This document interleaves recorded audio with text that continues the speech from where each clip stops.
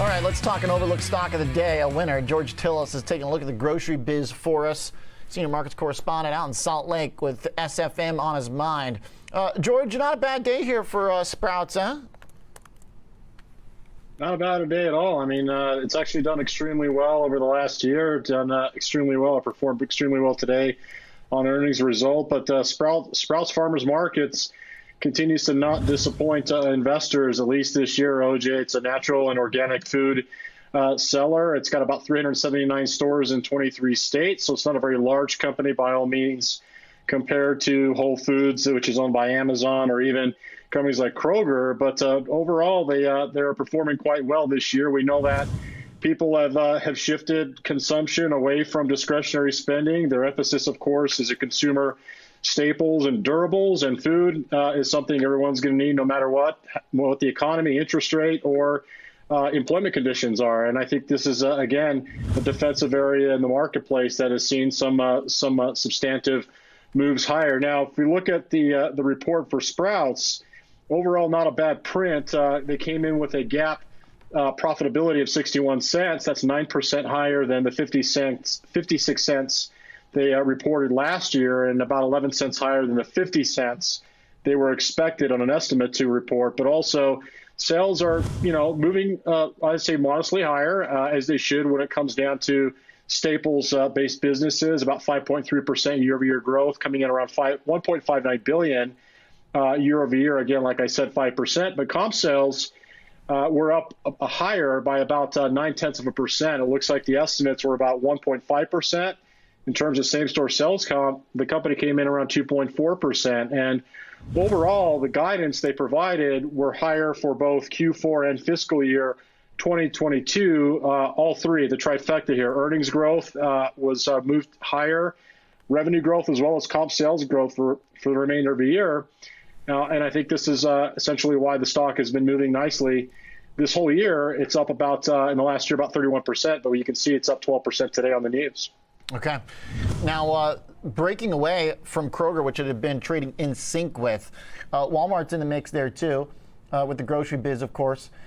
So is there an advantage to kind of be maybe a smaller name right now, when companies like Albertsons are getting bought out and stuff?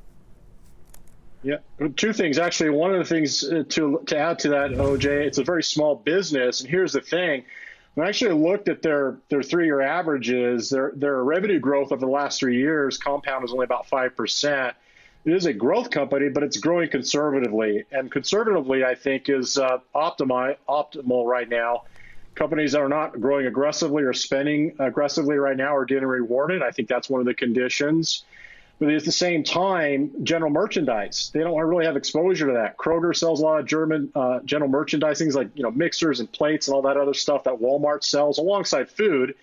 And I think that's actually been a detriment to those two large retail sellers this year, both food and, of course, general merchandise. Sprouts is really perishable foods, produce, meats and things. They sell vitamins and things of that capacity, but they don't really sell general merchandise. They're not really known for that. And I think that's been one of the key ingredients to its success this year as well.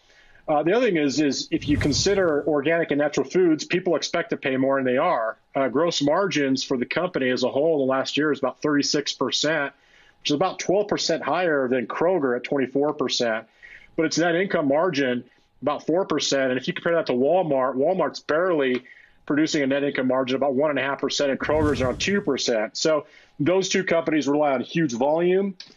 Sprouts is selling less, but they're actually making more on a per unit basis. And I think people expect to pay more, and they are, because their gross margins really reflect that. And going forward, the estimates are very conservative, not too much earnings growth, not too much revenue growth. And I think it's being rewarded as a result. And lastly, I'll say this. When I looked at the short interest, I was a little bit surprised based on the fundamentals, which look actually quite sound. There's about 13.5% of those shares shorted as a percent of free float. So that also might be one of the reasons why we got a nice double-digit gain in the name as well. All right. Nice rundown, George. Pretty good numbers. Looking for mid-digit, single-digit growth, and the market likes it. So right. You can't be angry with that if you're an investor when so many other companies are growing a lot faster and market's unhappy with it. Thanks, George Tsilis. Good old groceries, place to be Okay. right now. Simple. And we heard from our guest yesterday about Maslow's pyramid of needs in food. I believe it ranks pretty highly on that. So, case in point there.